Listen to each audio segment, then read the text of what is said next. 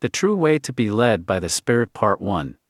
When many Christians hear the term, the leading of the Holy Spirit, they associate this with the Lord telling them where to go and what to do. The funny thing is, mere instructions or guidance from the Lord is not what he means when he speaks of the leading of the Holy Spirit. Think about this for a second. If God's leading was him simply telling us where to go and what to do, how is that any different than the Old Testament law? The law was God telling people where to go and what to do. They were simply told what to do and expected to perform what they were told, and no one could ever keep it. Acts chapter 7 verse 53. If the leading of the Holy Spirit is simply the Lord giving you instructions on what he wants you to do, then our New Testament isn't an upgrade at all from the Old one. But the New Testament is, in fact, a huge upgrade, and the leading of the Holy Spirit is very different from the Old Testament law. Romans chapter 7 verse 6 and KJV, so that we should serve in the newness of the Spirit and not in the oldness of the letter of the law.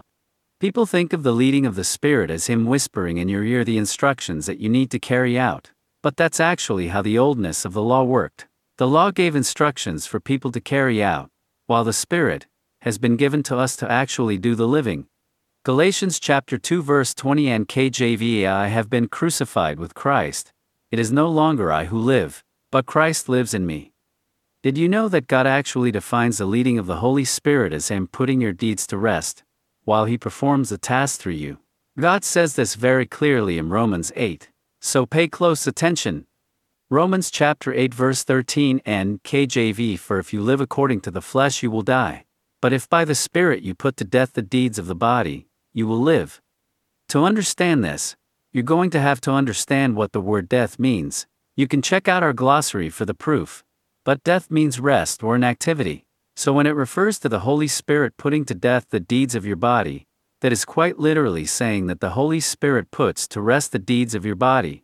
So knowing now that this verse is speaking about the Holy Spirit putting our deeds to rest, let's read that verse again, but also the following verse. Romans chapter 8 verses 13 to 14 and KJV, for if you live according to the flesh you will die, but if by the Spirit you put to death the deeds of the body, you will live. For as many as are led by the Spirit of God, these are sons of God. He says that we need to allow the Spirit to put our deeds to rest. And then he says, for as many as are led by the Spirit of God, referring to that rest.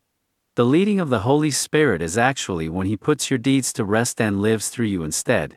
It's true the Lord gives instructions in the Bible, from other people, and even in our own heart, as to what he wants to see done in our life. But the instruction by itself is not the leading of the Holy Spirit, unless he's living it out through you. God will certainly call you to things, but he will also do them through you. And it's that whole package that is the leading of the Spirit.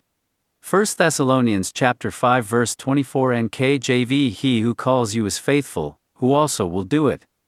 Of course, none of this happens automatically. Galatians chapter 2 verse 20 tells us that we allow Christ to live through us as we put faith in the Son of God.